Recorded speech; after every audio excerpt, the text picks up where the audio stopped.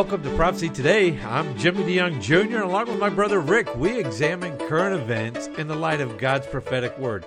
Rick, if I had to ask you one question, why do you do this? Why are we doing this radio program? What would you tell people?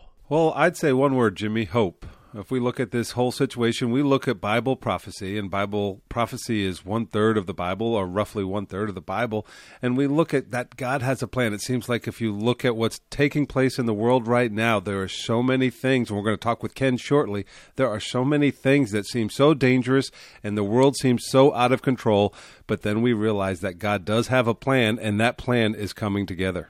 It sure is. And, you know, as we look at it, the season is ripe. And it has been ripe for a long time. But every single day as we examine these events, and again, we understand how Bible prophecy, or our understanding of Bible prophecy and how it's going to play out, and we work backwards from that. It's interesting today in our program as we talk to Ken Timmerman, David Dolan. I'm bringing back Tom Meyer. Tom Meyer's, Rick, a good friend of ours. He's had us out to Shasta Bible College for a conference. He was on Fox News twice this week on his endeavor, which they're calling the Great Recital. They're reciting the whole New Testament. First time it's ever been done. We'll have Tom reporting to us today. R.C. Merle will be back. And then, of course, the Legacy series with Dr. Jimmy DeYoung. So I'm looking forward to our program today. There's a lot to cover, so we might as well get started on that right now. Ken Timmerman joins us this week. He's our expert in geopolitical affairs. You can find out more about him at kentimmerman.com. Ken, thank you for joining us this week. Rick, thanks for having me on. It's always a pleasure.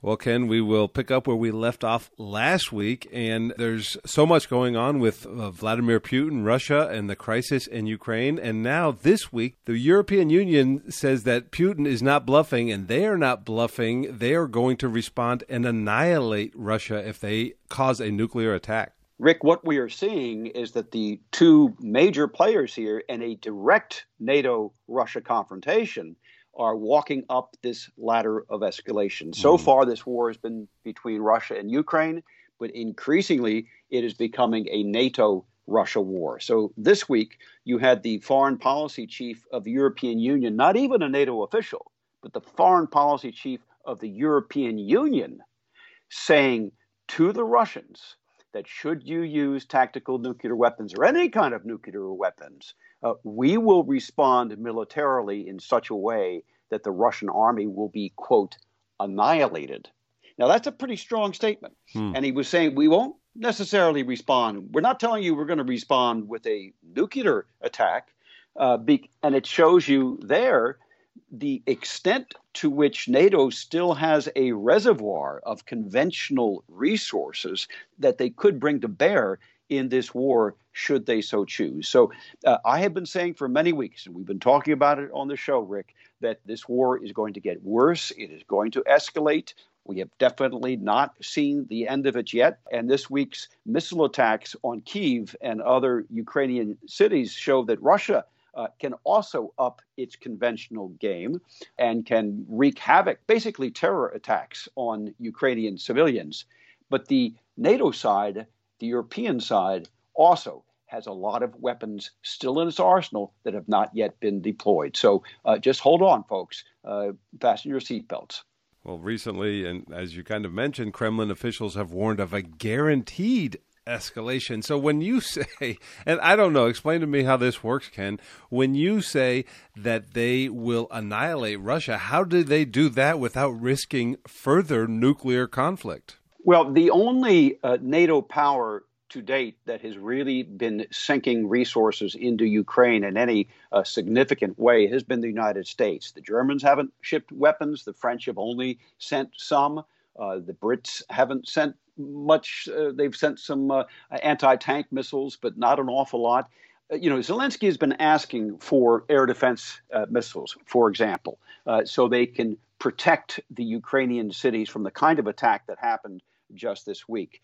We haven't really given them much of anything except for a handful of Stingers. So that's one thing that we could do. Second thing we can do is increase the shipment of HIMARS, these high mobility artillery rocket systems that have been just devastating to the Russians. They've given the Ukrainians a long-range artillery, 45 to 50-mile range artillery that allows them to hit behind the lines at Russian logistics depots and staging platforms, at headquarters.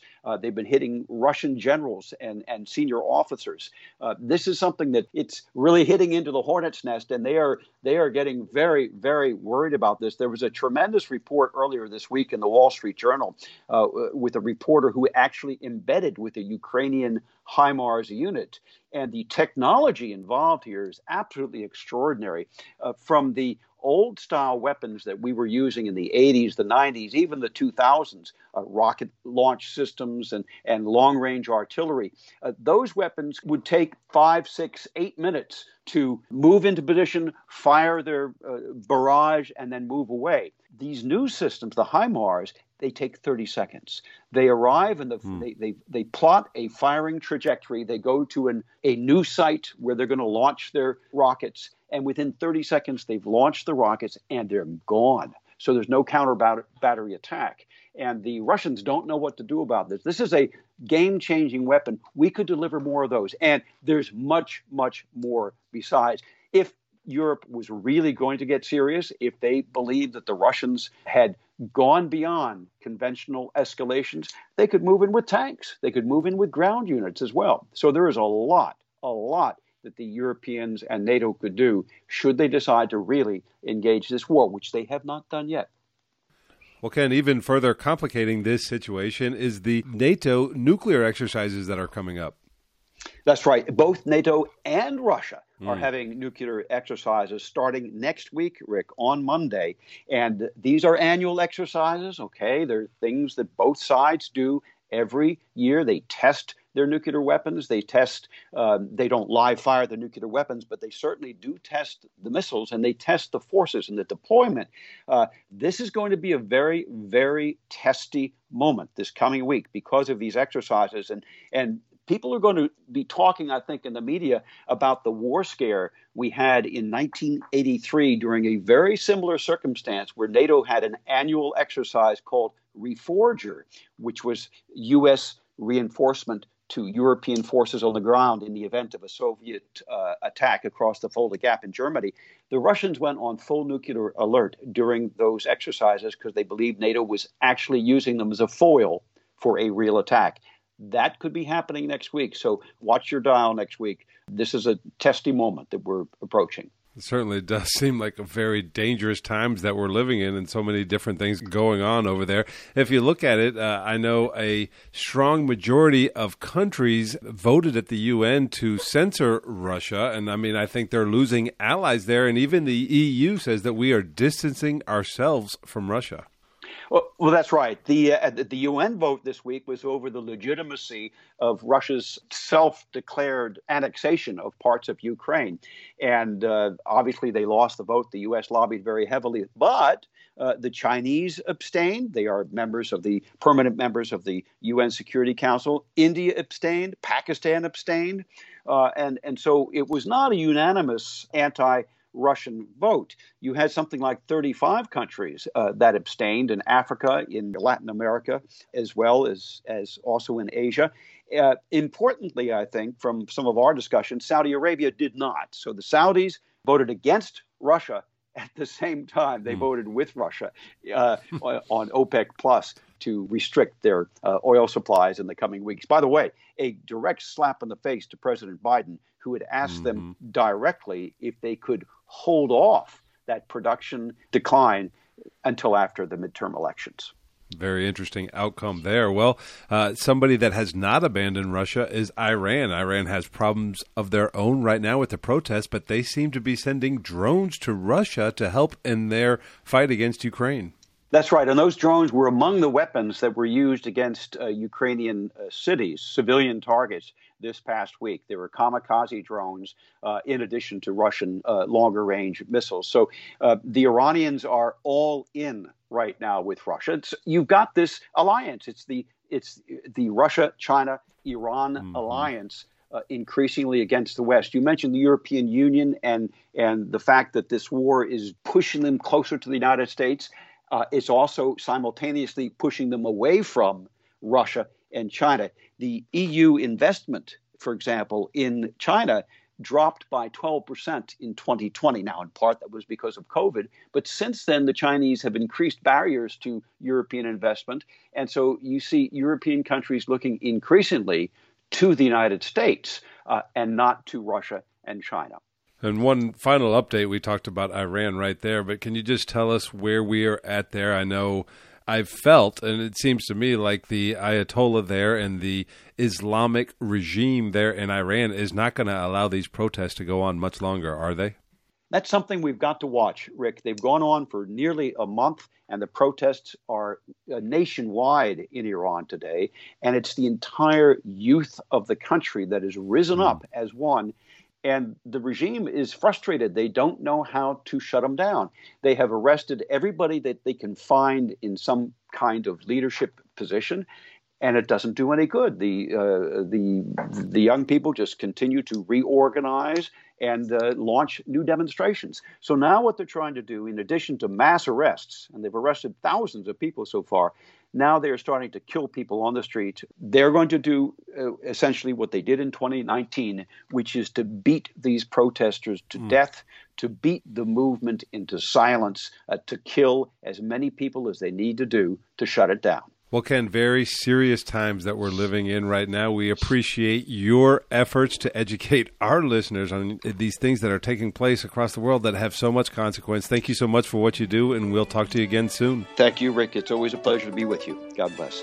You know, Rick, David James used to call it the downward spiral of humanity. I think once we start seeing these countries spiral out of control, it's only going to get worse, and it's going to get much, much worse. Well, we got to take a break, and when we come back, David Dolan with our Middle East news update right here on Prophecy Today Weekend. I'm Ruth Kramer with Mission Network News. Over 200 Iranian people, mostly women, have been murdered since nationwide protests broke out against the regime on September 17th. Thousands have been arrested since then. Joe Willie with Sat7 USA says this time Iranian men are standing up alongside women. In 2021, Sat7 had 47,000 discussions with Iranians over social media channels. Now, authorities have throttled the internet, but that doesn't affect satellite TV. Ask God to continue changing Iranian culture. And Bibles for the World recently participated in a large evangelistic event in Mongolia. They worked with the Billy Graham Evangelistic Association in Mongolia's capital city of Ulaanbaatar. Over 2,000 people said they would follow Jesus. John Podaiti says they distributed 38,000 Gospels of John as people left the arena. Now, the ministry will provide 250,000 more Gospels of John, which will be distributed by partners throughout the country. Mission Network News, a service of One Way Ministries. I'm Ruth Kramer. The book of Revelation is God's final word to man and the timeline of the last days revealed to the Christians. This symbolism-filled example of apocalyptic literature can be difficult to understand, especially when simply reading it from beginning to end. Dr. Jimmy DeYoung's latest book, Revelation, A Chronology, takes a walk through the prophetic book of Revelation in the order that the events will take place, chronologically, sharing insights into its true meaning and doing so in an easy-to-understand and practical way. If you have difficulty understanding the book of Revelation, get your copy of Revelation, A Chronology, and let Dr. Jimmy DeYoung aid you in your understanding of this profound end-times prophecy book that God has preserved in His Scriptures for Christians in the last days. To order your copy of Jimmy DeYoung's Revelation, A Chronology, call us toll-free at 877-674-3298 or visit our website at prophecytoday.com.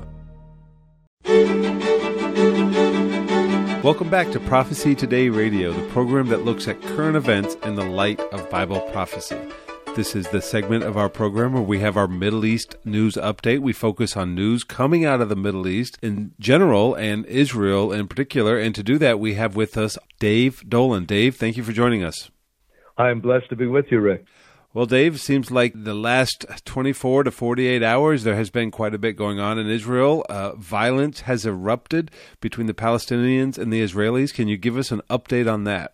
Well, of course, Rick, you'll recall that last week we spoke about the sad fact, that during the Jewish holidays, holy days, in the spring and fall in particular, there's usually an uptick in Palestinian violence. And sure enough, we had that on Rosh Hashanah earlier, but sure enough, this week, the Feast of Tabernacles saw a major escalation in violence in and around Jerusalem in particular and in northern Samaria. It all began Saturday evening when an Israeli soldier, an 18-year-old female border police unit member, was shot dead by a passing gunman near the Shufat neighborhood of northeast Jerusalem. She'd been guarding there, and that set off Israeli action naturally to go and find the killer. They found who it was. They haven't apprehended him, but the Al-Aqsa Martyrs Brigade, the ruling Fatah party in Judea and Samaria in the West Bank, claimed responsibility for the attack, and she was buried. Then on Tuesday, another soldier was killed, a little bit older man, actually an immigrant from Brazil, was killed, a security guard in northern Samaria. And then on Wednesday was the annual priestly blessing. You know all about that, when Jewish Kohanim or priests gather near the Western Wall, near the Temple Mount, to do the annual water libation celebration. I won't go into all of that. People can look it up if they don't know about it. But that took place, and there was extra security and a lot of threats being issued by Palestinian groups over that. And by the way, Rick, it comes as the number of Jewish visitors to the Temple Mount continues to climb, with over 6,000 said to have come so far this Jewish month, which has 10 days left in it, so it will break all records. And they're going up not as before in 2s or 3s or 7s and 10s, but even several hundred at a time have been going up. So the Palestinians were screaming about that. And Wednesday evening, soon after the ceremony ended, rioting broke out all over Jerusalem and its suburbs, the Arab neighborhoods in particular. The Jerusalem mayor's car was pelted with stones. Molotov cocktails were thrown at Israeli vehicles and Israeli soldiers. More seriously, fireworks were fired by many Palestinians at Israeli police and soldiers. The rioting went on well into the night. Several Palestinians were injured. Some were arrested. And it was the worst violence we've seen since the second Palestinian uprising 20 years ago in and around Jerusalem. So naturally, the Israelis responded with strong security measures. So they called up 4 reserve border police units to patrol in Jerusalem. This came after the Hamas movement called for a day of rage on Friday for stepped-up violence, which there was some of, but not as bad as they were hoping. But, of course, the reinforcement of Israeli forces probably helped to stem that. And meanwhile, there was more violence in the northern Samaria area, as I mentioned. And on Friday, a Palestinian doctor was shot and killed, probably by Israeli forces. And as you and I discussed just before going on the air, that sounds, horrible. Israel's killing doctors. But the man was wearing a mask. He was carrying a bunch of guns, and he was standing with a group of what are called Lions Den members. And this is the terror group in Nablus. It's based in Nablus, but also in the Jenin area, it's very active. And that's what Israel's been fighting since April, when we saw an uptick of terror attacks emanating from this group. And the group is very significant, Rick, because it's armed. It vows to continue armed attacks against Israelis everywhere. And what it was doing is then in Nablus, it started on Wednesday when Jewish Orthodox Jews were heading to Joseph's tomb. I know this is a lot of detail, but it's all part of the story. And every year during Sukkot, according to the PLO signed peace accord with Israel, the 1993 Oslo Accords, Jews are allowed to go up to Nablus and to pray in Joseph's tomb. It's Joseph, after all, their ancient ancestor. And the Lions Den group called for violence against them. They called for people to set tires on fire. All of that happened, and there were clashes beginning then. But on Friday, it led to the death of this doctor, the severe wounding of another Palestinian. Several Israeli soldiers were wounded. There were clashes elsewhere. So just a week of violence. And Rick, the Israelis are saying this Lions Den group is probably a Hamas front group. Hamas is not claiming that, but they are definitely gaining strength, continuing to gain strength in Jerusalem and in Judea and Samaria, continuing with their struggles, they call them, against Israel. And in fact, on Friday, Hamas convened a meeting in Gaza that with other terror groups, and they vowed to continue to respond to the barbaric Zionist aggression in Jerusalem, they called it, regardless of the results, no matter what sacrifices we're going to make. And they called on the masses to come out and respond to, quote, Israel's aggression in Jerusalem. So obviously, we're seeing the potential start of another Palestinian armed uprising, Rick, and we're hearing in the Israeli media, Rick, that they're contemplating, military leaders and political leaders contemplating ordering another major IDF operation in northern Samaria, the northern West Bank, Jenin, Nablus, and these other areas that are hotbeds of Palestinian armed resistance, as they call it, and that we may see that coming as well.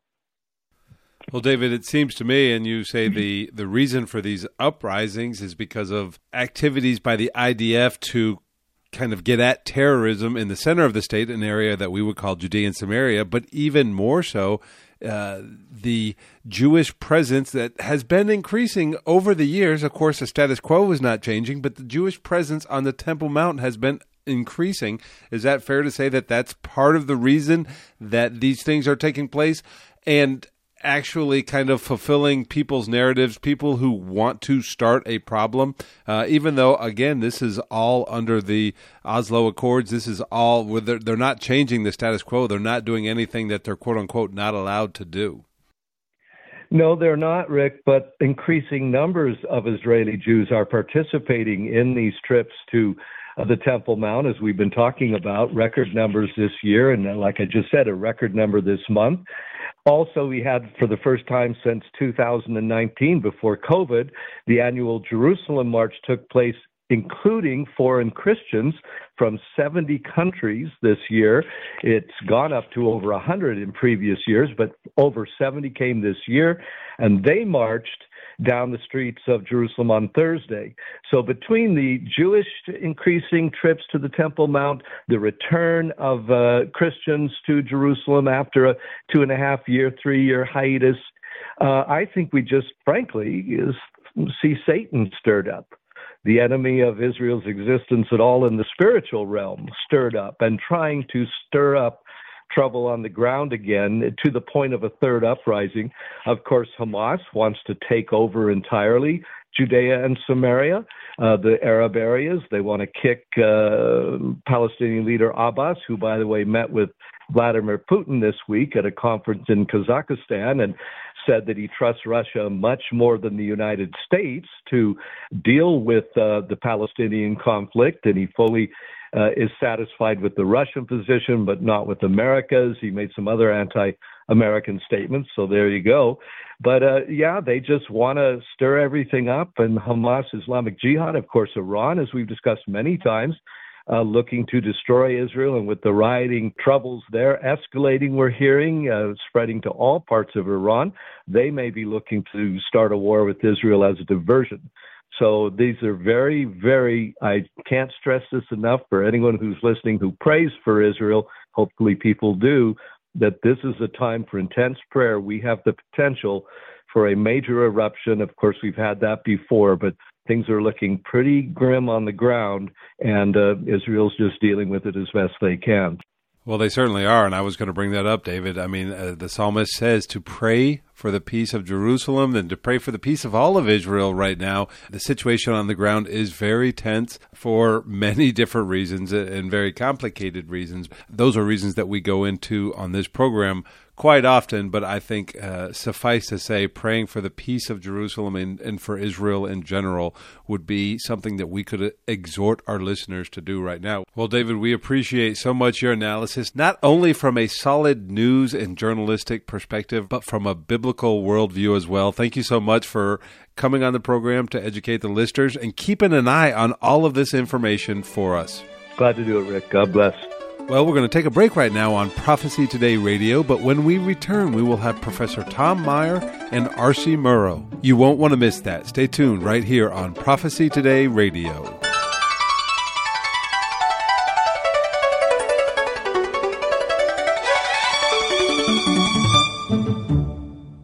Just how close are we to the rapture of the church? Do events taking place in the Middle East and around the world have prophetic significance? In his latest book, Sound the Trumpets, Jimmy DeYoung examines these questions and explains just how near the rapture of the church could possibly be. By comparing 4 trends from prophetic scripture to current events taking place in the world today, Jimmy shows that the stage is set, every actor is in place, and the curtain is about to go up on the end-time scenario set forth in the scriptures. Sound the Trumpets is a must-read for every serious student of Bible prophecy. To order your copy of Jimmy DeYoung's new book, Sound the Trumpets, for only $15, call us today at 8-Prophecy-8. That's 877-674-3298. Or visit us on the World Wide Web at prophecytoday.com. Call today and make sure to get your copy of Sound the Trumpets. Welcome back to Prophecy Today. I'm Jimmy DeYoung Jr. Along with Rick, we examine current events in the light of God's prophetic word.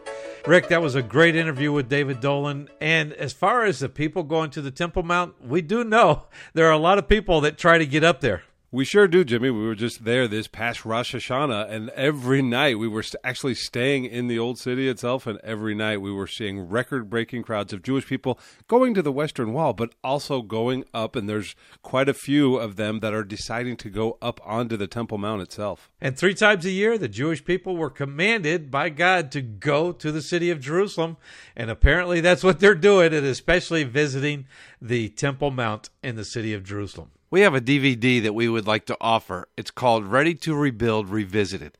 It's the revisiting of our very first video, Ready to Rebuild, 20 years later, looking at what's been done to rebuild the temple in the city of Jerusalem by the Jewish people, the Temple Institute, and all those that are interested in the temple being rebuilt.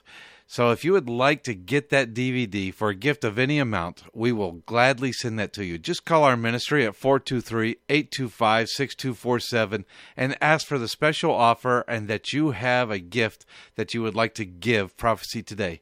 Well, back in August, I believe it was around August, the middle of August, I talked to our next broadcast partner, Tom Meyer. And Tom, welcome to the program today, brother.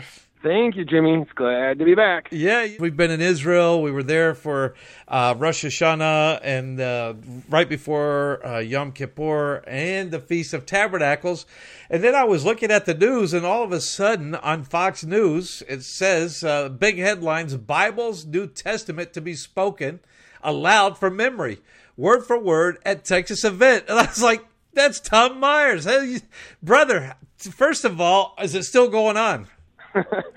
Yes, it's still going on. We started Tuesday, and Saturday, the 15th, will be the last day, and it's pretty much, Jimmy, every day from 10 a.m. to 3 p.m. Central Time. It's live streamed on the ICR website. On the ICR website, if you could go there, is that ICR.org, or how is that? Yeah. Okay. Yeah, it's ICR.org, and there's a link to the YouTube page, and they can go back and they could watch the previous days of us reciting Scripture.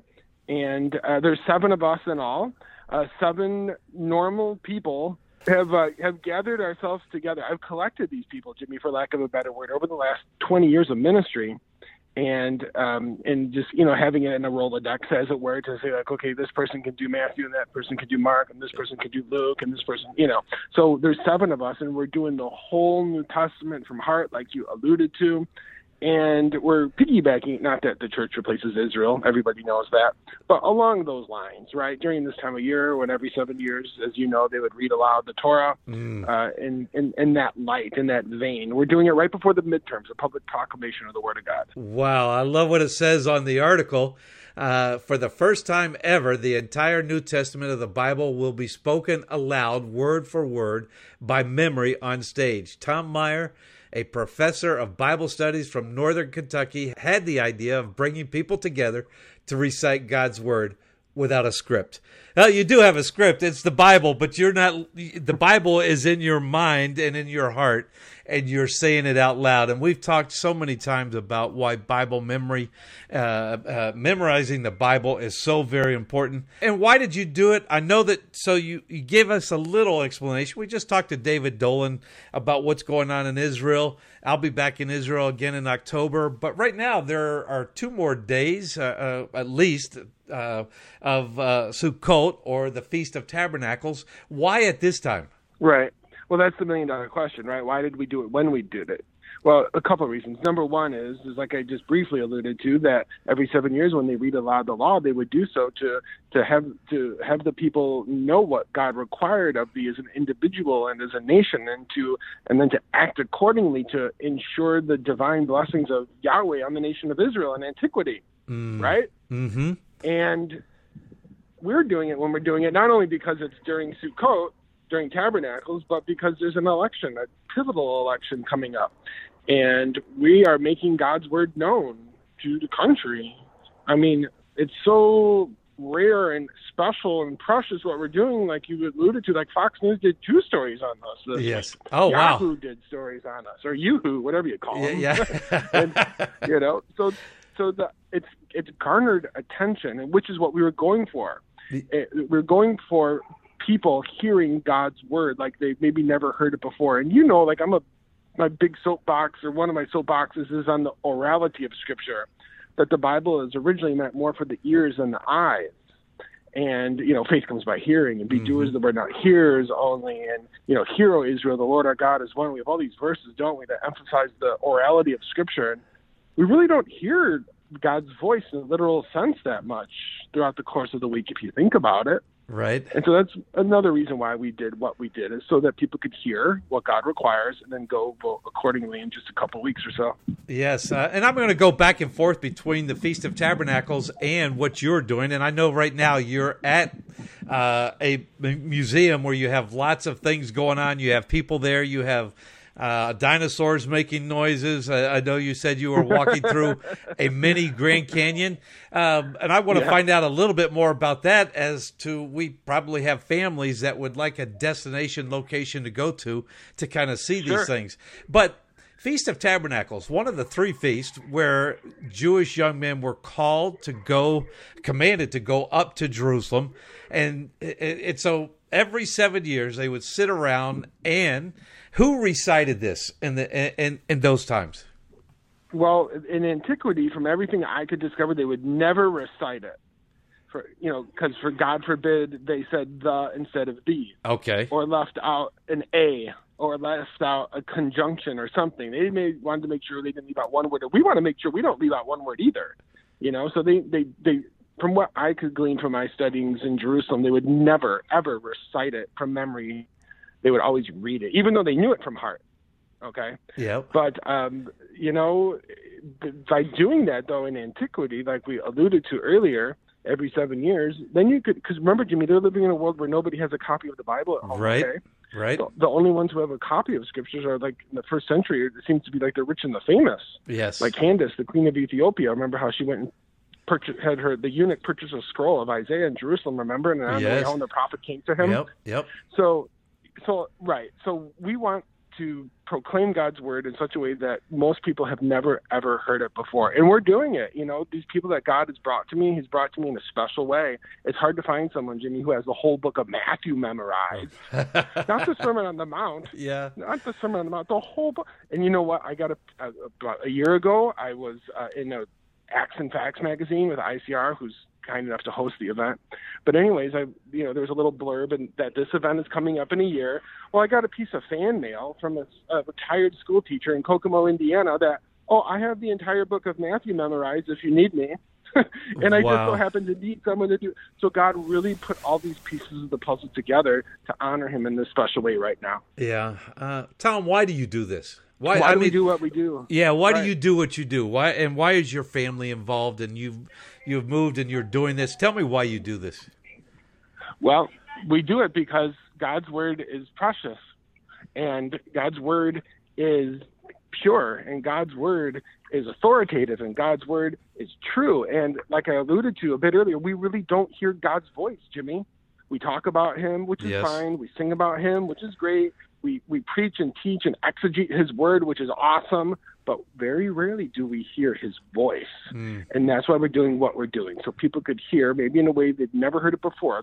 I compared to hearing Mozart versus reading Mozart. You know, you could read Mozart on the page all the day long and say, oh, I bet you that sounds really nice. But if someone plays it, you know, and if someone plays it, especially from memory, and someone who believes in it and can do it with their eyes closed and get into it, it just takes on a whole new dimension, doesn't it? Yes, it sure does. And I know that you said you have 2 articles on Fox News this week. We're going to post them to our website so that people can take a look if they happen to miss it. If you follow news, whatever your news source is, hopefully you saw it. But Tom, you're not only on Fox News, but you have other media outlets. For instance, in England, I know I've seen a lot of your articles appear in, what is it? Daily Express. The Daily Express, They talk about the sites in Israel and why that's important. My goodness. Exactly. It happened in the plague, in the middle of the plague. That's what I call COVID. Okay? Yeah. And everyone's stuck at home, and everyone's staring at their screens. And like website hits are going through the roof. And I'm praying, God, use me in a special way right now that you could have not used me before. And in his grace and his providence, he opened a door as clear as day for me to work with this secular, totally liberal, Jimmy, newspaper in London, the home of Charles Spurgeon, right? Yep. The home of, Wycliffe and Tyndale and all these heroes of the faith, right? They're as godless as Sodom is right now, essentially. Exactly. And so I did 100 interviews during the first 500 days of the plague, and each interview demonstrated the reliability and the accuracy of Scripture as seen through these stones, these archaeological objects that cry out to the truth of God's word. So God, long and short, God's blessing us in innumerable ways.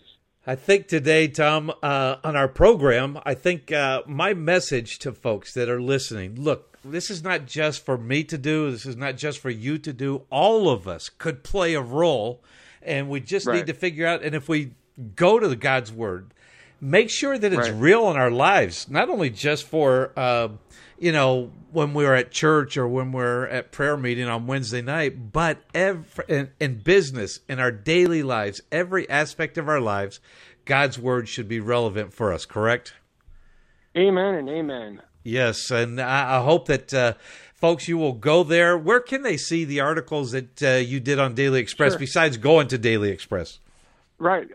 Just go to our website, thebiblememoryman.com, and on the media tab, there's a laundry list of stories that they could click on, and it'll lead them to where they need to go. I like that laundry list. And I want to give a shout-out to the ICR, the people at ICR and the Discovery Center that are hosting this event, Jimmy. We wanted to host this event somewhere special, somewhere that had the capability, not only the technological capability to live stream this in a beautiful, clear live stream to the 4 corners of the earth, but also had the capability of hosting all the people coming. But not only that, a ministry that is well known for their high view of inspiration and infallibility and inerrancy.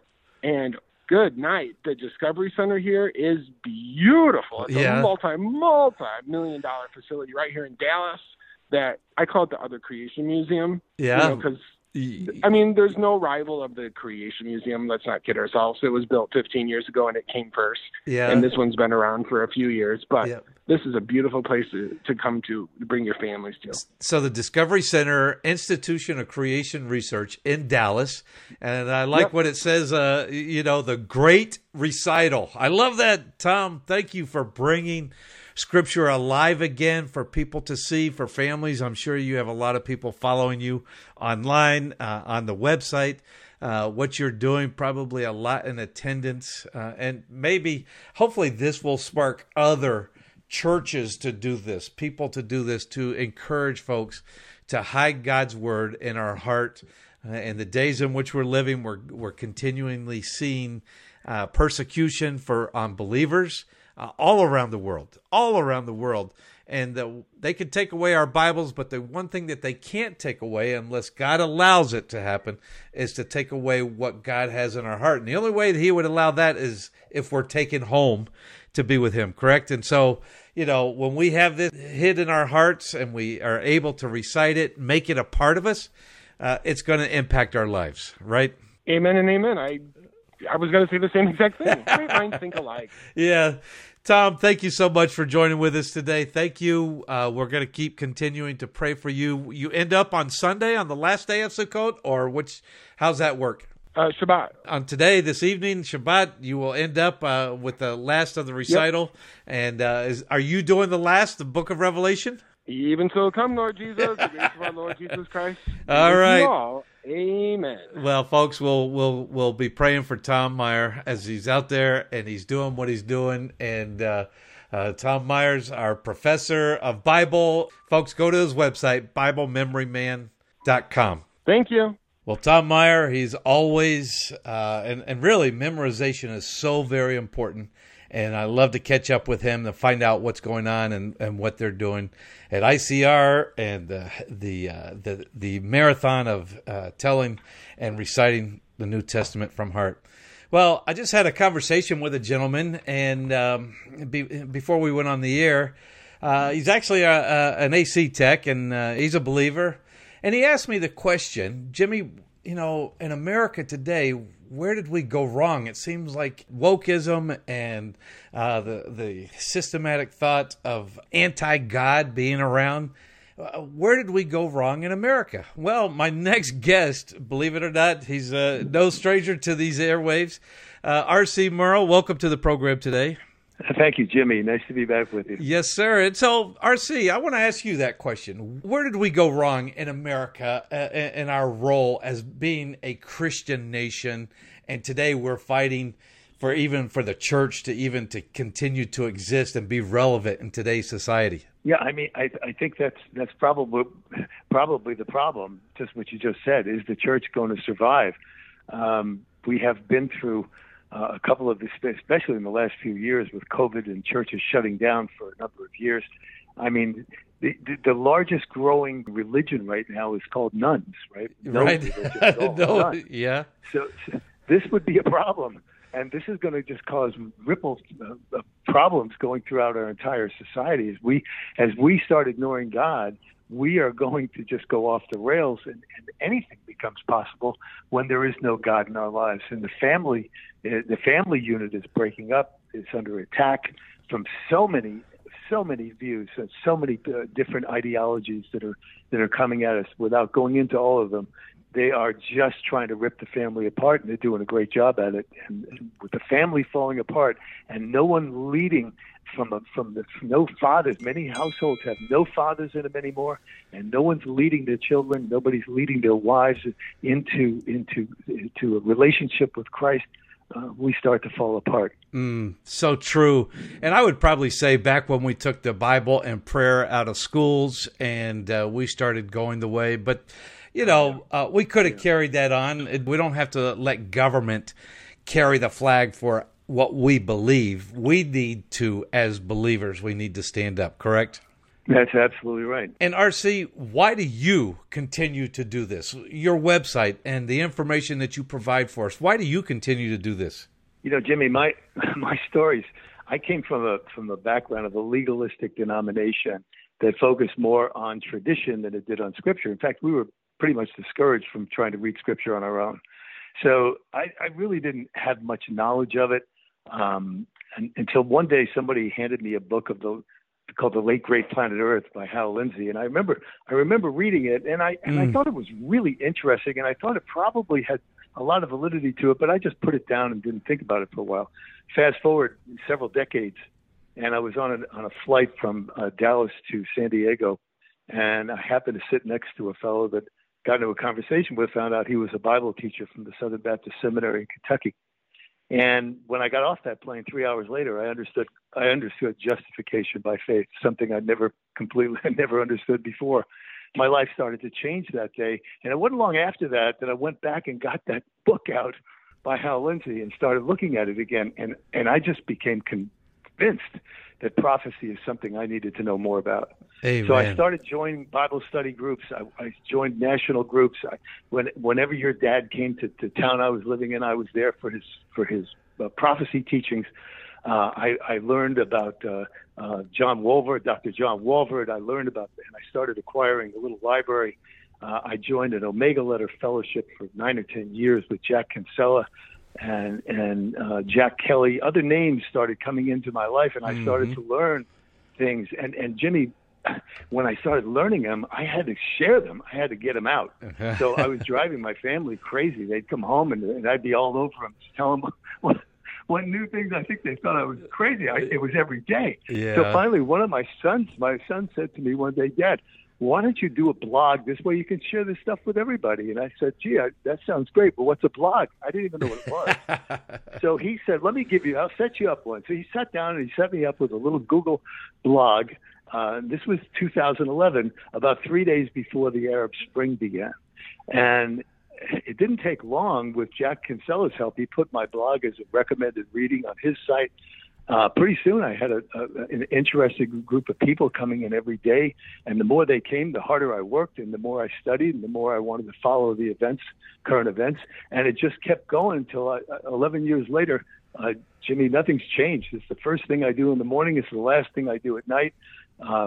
We're on this thing all day. We're looking for headlines. We're looking to match it up. I kind of feel like it's a practice, if you will. Very good. A practice. It forces me into the scriptures all over the place, and it takes me in the blog takes me in a lot of directions, and it just keeps me in the Word all the time. Good. So that's my story. Wow, what a testimony, and what a true, you're doing what you can. And that's really what each one of us should do. Not just Rick and I, not just you, just all these ministry heads. We all should be. And sometimes that's the problem. We always let somebody else do it for us, and we don't get involved. But each and every single one of us have the ability to do this and to find out where God has us to have a place in this world to share about God's Word from Genesis to Revelation. Well, thank you, R.C., for sharing that with us. Well, there's an interesting article out this week about a topic you and I have been talking about for months. A major change is coming to the global monetary system that could replace the U.S. dollar as the world reserve currency with special drawing rights, followed by the central bank digital currencies. So, Jimmy, the article you mentioned is from a website called International Man by a long-time market researcher and speculator by the name of Doug Casey. The writer of the article, this guy, Nick Giambruno, said this. He said, the current monetary system is on its way out. Even the central bankers running the system can see it. And that is why they're preparing for what comes next as they attempt to reset the entire system. Jimmy, I agree with the economic system of the U.S. and EU are in serious trouble due to massive money printing that began in 2008 and 9, the 8 and 9 financial crisis, and almost unbelievable monetary mistakes of the Federal Reserve and the European Central Bank, who waited almost 7 months to start to raise interest rates to slow inflation. SDRs are a logical choice to replace the U.S. dollar since the certificates are already in place. R.C., can you go over again what an SDR is and how they work? I can. And by recalling a conversation you and I had December 17th, 2021 on this exact topic, the Global Times had reported that both China and Russia, who have been trying to remove the dollar as world reserve currency for over a decade, and to understand China's motives, we need to go back to 2016 when the Chinese yuan was added to the basket of currencies called the SDR, or special drawing rights, that were designed to function as an emergency world currency in case of a meltdown of the U.S. dollar. So think of the SDR as a basket of currencies made up of the U.S. dollar, the euro, the yen, the British pound, and now the yuan, giving China hopes that one day to dethrone the dollar, making the new digital yuan the world reserve currency. Jimmy, the idea that the SDR and the CBDC could happen at relatively the same time is very possible. And the reason may be found in an announcement made this past Tuesday by the Treasury Department that U.S. national debt crossed $31 trillion. Now, to make matters worse, the question is who will continue to finance that debt now that foreign investors, led by Japan and China, have been consistently reducing their U.S. government bond holdings since 2014. Wow. What could happen if foreign investors lose faith in the U.S. dollar and stop buying our debt? Yeah, the answer isn't pretty. Either interest rates will have to rise exponentially to attract buyers to buy our bonds, or nations will switch to an alternative store of value like gold. It's an open secret that China and Russia have been stockpiling gold for years. Wow. R.C., we know that Bible prophecy has a lot to say about how money plays a major role in the last days, and specifically in the books of Daniel and Revelation. Help our listeners to connect the dots. Yeah, Jimmy, when central bank digital money is implemented, it will create an authoritarian government, the likes of which the world has never seen before. And it will happen in all 90 nations of the world that have functioning central banks. Our post from July 9th, 2022, titled Biden to Replace the U.S. Dollar, we quoted economist Jim Rickards, who said this: the U.S. paper dollar will be made obsolete. The cash currency we now have will be replaced with a new programmable digital token, and the new currency will allow total control of all American citizens, as every digital dollar will be programmed by the government, who will be able to track and control every purchase we make. Now, once that happens, the stage will be set for one man to stand up, whom Daniel 7:20 describes as having an appearance and a demeanor that is greater than all the world's leaders. Daniel 9:26 says he will rise in Europe. Revelation 13:4 says he will have satanic power. And Revelation 13:16 through 18 says he will take complete economic control of the Western economies, with a mark on the right hand or forehead, on his way to total global domination. Jimmy, the infrastructure for the government of Antichrist is almost ready. Wow. R.C., the season is ripe, correct? I mean, we are right there. We're watching this. We've talked about this before. We keep warning people. What would be your encouragement to the body of believers?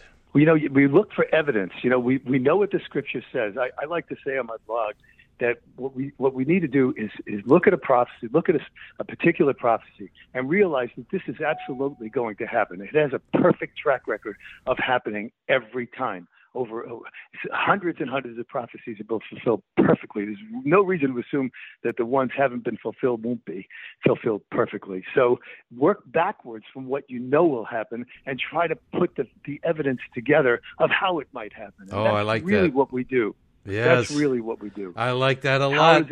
How is it going to happen? We may not get it absolutely perfect, and I try to say that as much as I can. This is the way it looks like it could happen. And so we just keep looking for evidence. We look for how can it be. R.C. Merle, thank you so much. Your website again? Is prophecytracker.org. Prophecytracker.org. Folks, go there, link to it, give this information out to your friends, to your community, and, do what you can to help alert the body of Christ in the times in which we're living, the urgency of the hour. That's what we use Bible prophecy for, to motivate us to live a pure, productive, holy life in an unholy world. R.C. Merle, thank you so much. We're praying for your family, and we had prayer before we went on today for little Emma, and I understand there's a new Isabel. There's a new baby in the family, just born on the 4th of October, Isabel Rose, and we're just all delighted to have 3 girls in the same household. So, very blessed, Jimmy. Lord bless you, brother. Well, thank you so much, R.C. We'll talk to you again. Thank you. God bless you, Jimmy. God bless our listeners. Yes, we're going to take a break. When we come back, Dr. Jimmy DeYoung in the Legacy Series, talking about angels and their specific role and when they were created, right here on Prophecy Today Weekend.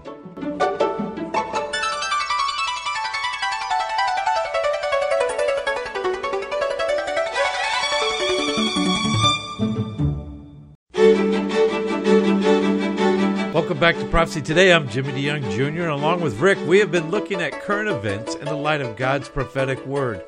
Rick, we're going to go to our Legacy series, and it has been consistently one of the favorites of people, and no wonder it's Dr. Jimmy DeYoung and his Bible teachings over the years. That's right, Jimmy. And, people can understand why we love it. We like to hear our dad's teaching. We grew up on that, kind of cut our teeth on that. But so many other people feel the exact same way. They love to hear dad's teaching. Most of this was done with an audience in front of them. And so it was the way he liked to communicate. And it's just it's a joy to hear. It's a joy to listen to. But it's also so much good information. It sure is. You know, over the years, people who heard Dad on the radio some of them had never heard him speak, and now they get to hear his passion for teaching the Word. Last week, we started our study on angels, and we found out that angels act as guardians for all of us who know Jesus Christ as Lord and Savior. And in addition to that, angels are fellow servants with us as we serve the Lord. In today's study, we'll see when angels were created. But before that, let's look at what angels do at the time of our death. So if you will, go with me to Luke chapter 16 as we find out about angels in the Legacy series with Dr. Jimmy DeYoung. Look what angels do at death. Go to chapter 16 of the book of Luke. Luke chapter 16. I don't know about you, but the older I get, the more times I think about the eternity future and what's going to be happening there and how I'm going to enter into eternity future. But on the other side, I know what's going to happen. Look at Luke. Luke here, and in the book of Luke, chapter 16, verse 22. And it came to pass that the beggar died. This is the rich man and Lazarus. And the beggar died and was carried by angels into Abraham's bosom. And that Abraham's bosom, a Jewish phrase meaning to the location of those who are saints for the future. Angels are going to gather us around, taking us into his presence. Angels at death. Well, angels are key in Bible prophecy. They were key in the life of Jesus Christ. They're key in our lives today. But where did angels come from? When were they brought into existence? Many people talk about the fact that angels were actually prehistoric creatures. The word prehistoric is an oxymoron, which means it doesn't mean anything. There is no such thing as prehistoric. God and Jesus and the Holy Spirit were the only thing before history began. When did history begin? Genesis 1:1. In the beginning. That is the beginning of history. When does it disappear? We move after chapter 20 of the book of Revelation and the time of the great white throne judgment, verse 11. We move into eternity future. There is no time in eternity future.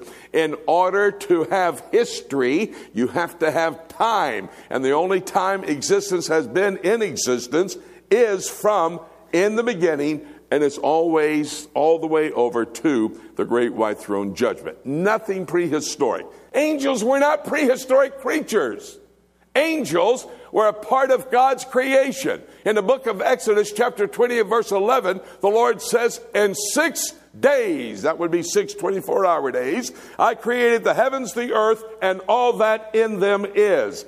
What day of creation did the Lord create angels? Well, I'm glad you asked. Go to the book of Job, chapter 38, and let's see if we can get some information that'll help us know the day that God created angels.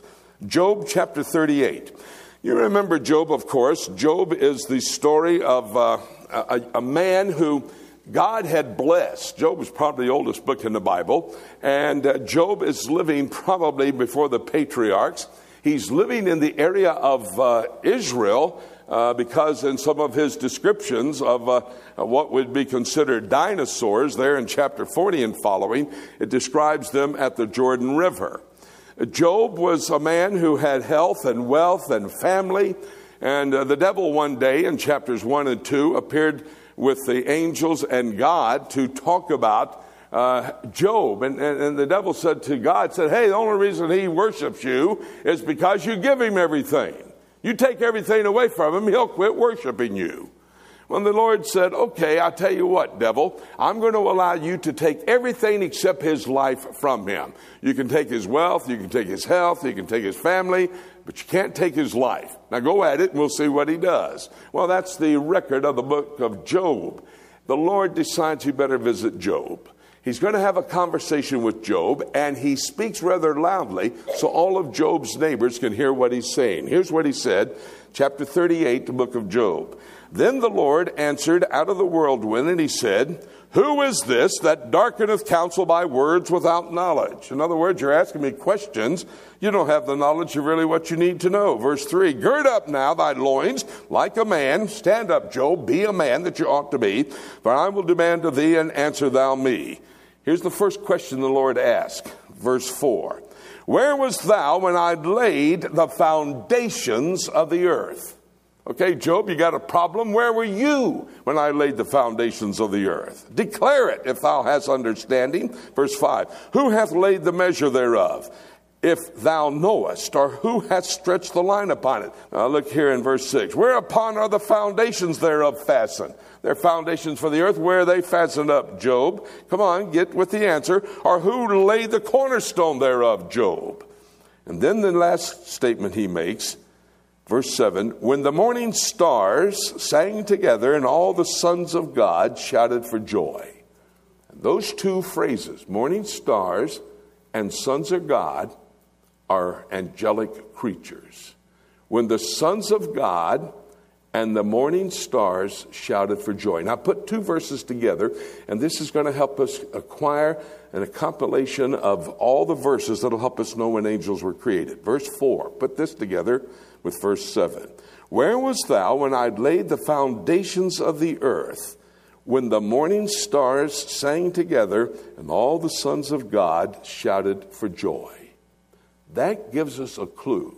Again, you put with the giving of the 10 Commandments in Exodus chapter 20, verse 11, the Lord says, in 6 days I created the heavens, the earth, and all that in them is. Now, he's not talking about 6 days of billions of years, because in that same context, he's laying out the plan for the Sabbath, the rest day, the 7th day. And he's not talking about the Jews resting for billions of years.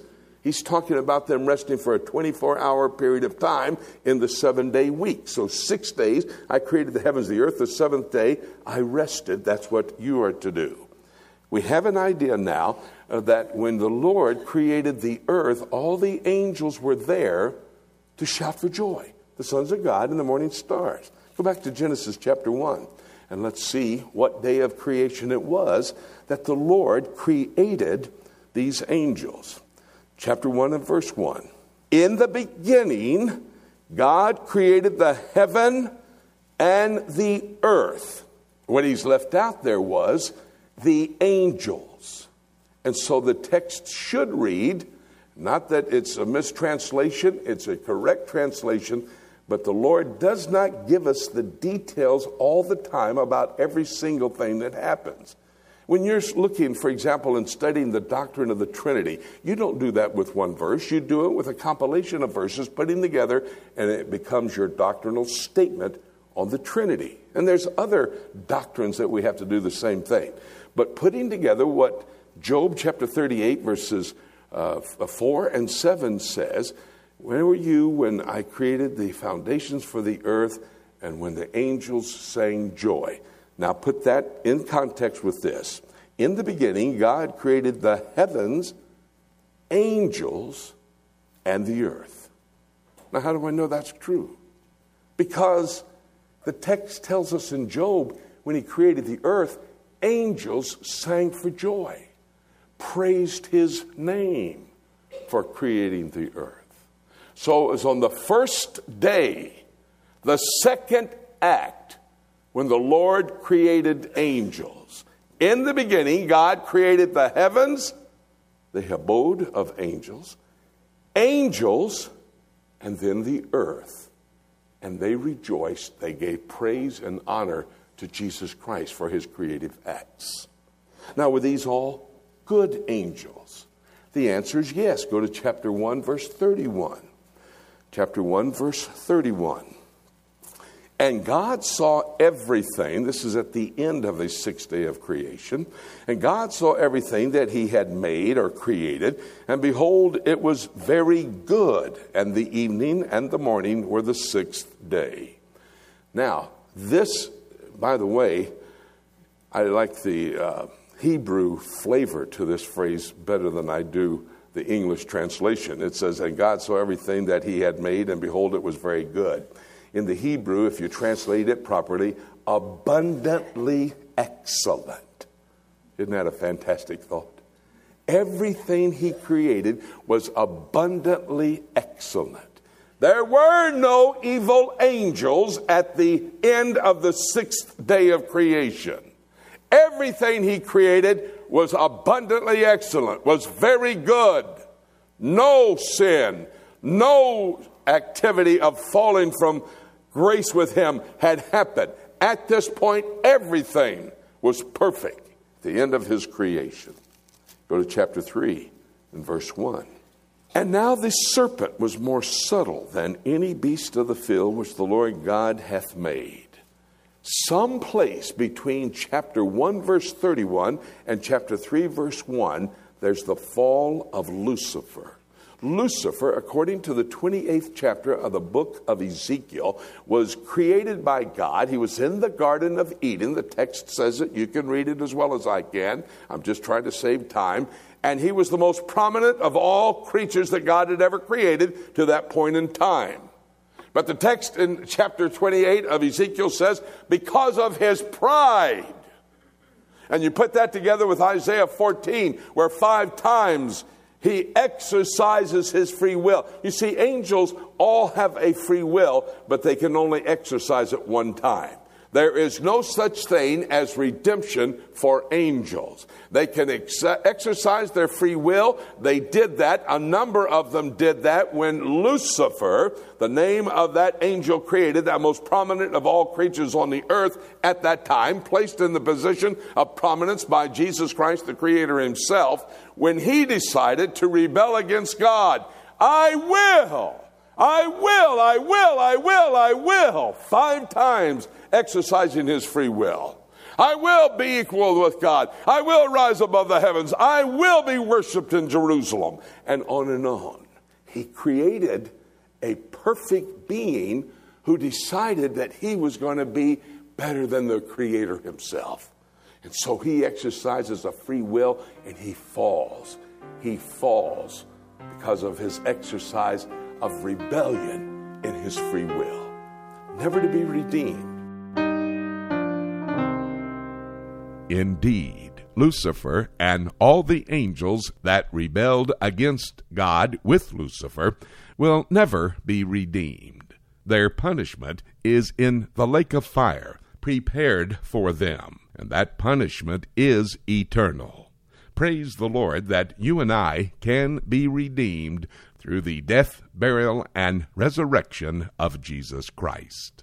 Next week, as we continue our study on angels, we'll learn how they play a key role in the end-of-time scenario that can be found in Bible prophecy.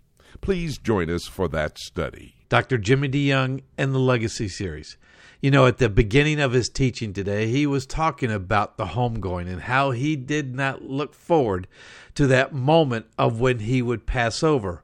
But now he knows the sweetness of being able to go home. A friend of ours, a friend of the ministry, sent us a note telling us about her mother, who also passed over. And she talked about the angels that were there. Can you see them? They're in white. I told her I couldn't see them, she says, but I believe that they were there. She had such a peace, and when the doctor came in, she wrote to him, I'm ready to go home. Yes, going home is so sweet for all of us who are believers in Jesus Christ. We might not look forward to that day, but we do know that when we are in heaven, it will be a wonderful place. Well, we have to take a break, and when we come back, Rick and I will take a look at the book and wrap up today's program. Right here, Prophecy Today Weekend.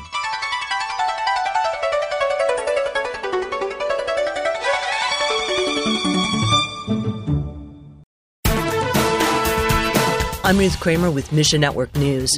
Over 200 Iranian people, mostly women, have been murdered since nationwide protests broke out against the regime on September 17th. Thousands have been arrested since then. Joe Willie with Sat7 USA says this time Iranian men are standing up alongside women.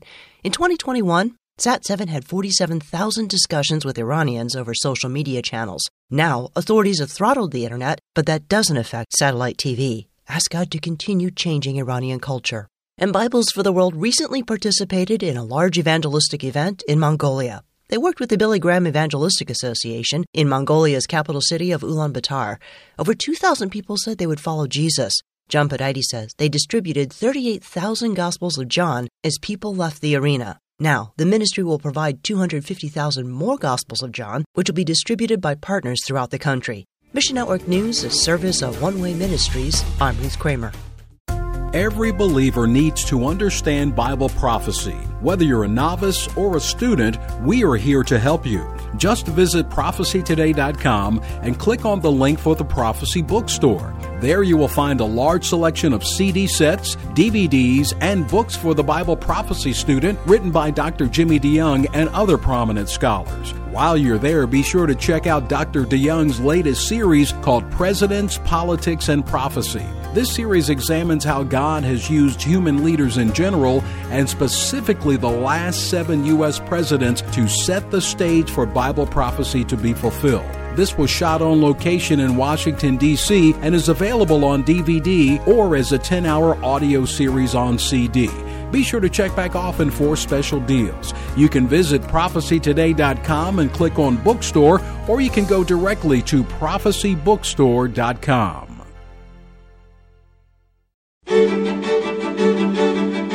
Welcome back to Prophecy Today. I'm Jimmy DeYoung Jr., and along with Rick, we have been examining over the last hour and a half world events and what's taking place, not only geopolitically, Rick, but we've been examining even our friend Tom Myers and then R.C. Merle talking about the replacement of the dollar on the world reserve.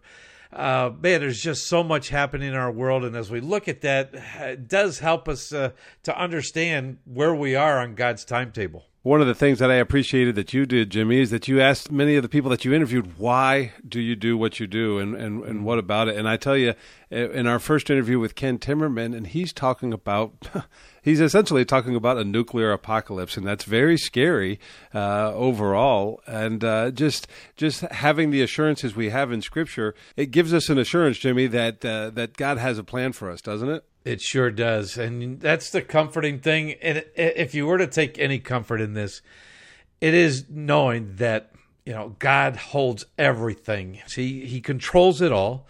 He controls what world leaders do.